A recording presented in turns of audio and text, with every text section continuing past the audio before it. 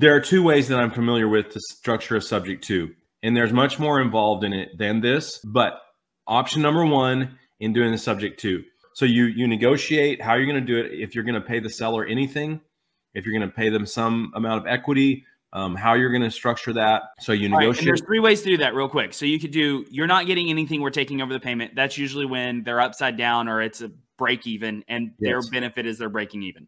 Option number two is you pay them something up front, or like you did, you're giving them some kind of a benefit, like you negotiated other debts down for them in order to make that happen. So they're getting something immediately.